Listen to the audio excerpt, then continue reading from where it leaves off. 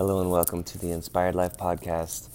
I'm lying here on a Sunday morning just sort of meditating, relaxing, stretching, and one thing that has come to me just in the last minute or so is my desire to go bigger with who I am and how I identify myself.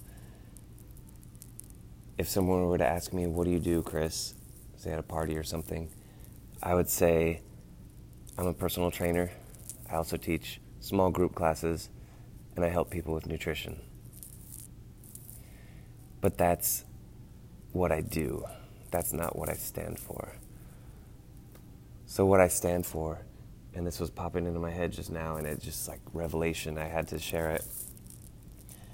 I want people to feel comfortable in their own bodies. And I want to help people navigate this earth suit that we have. And we're going to have this body until the day we die. And I want people to feel comfortable and good and vibrant inside their own body to do what they want to do with passion and action and enthusiasm, whether that's playing with their children or loving their spouse or running or whatever it is, to have that ability to feel comfortable in your own skin. And the practical techniques that I share, the stretches, the training, things like that, those are practical techniques to get you there. The deeper vision is comfort, is mastery, is using what God gave you in the best possible way and feeling great about it. That's my mission, that's my vision.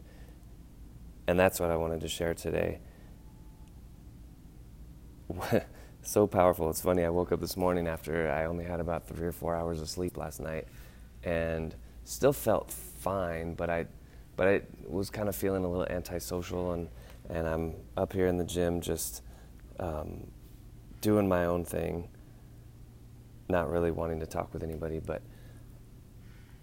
once that hit my head, all of a sudden, boom, immediate mind shift. My whole body is just vibrating with this energy. Really, really cool. Really, really cool. So on this Sunday, my wish for you is that you have a beautiful day, that you are vibrant in your earth suit, that you are comfortable, that you're able to do what you want to do in your body, and you're able to use your body as an expression of your soul on a moment-to-moment basis, being in the present. Thank you so much for listening.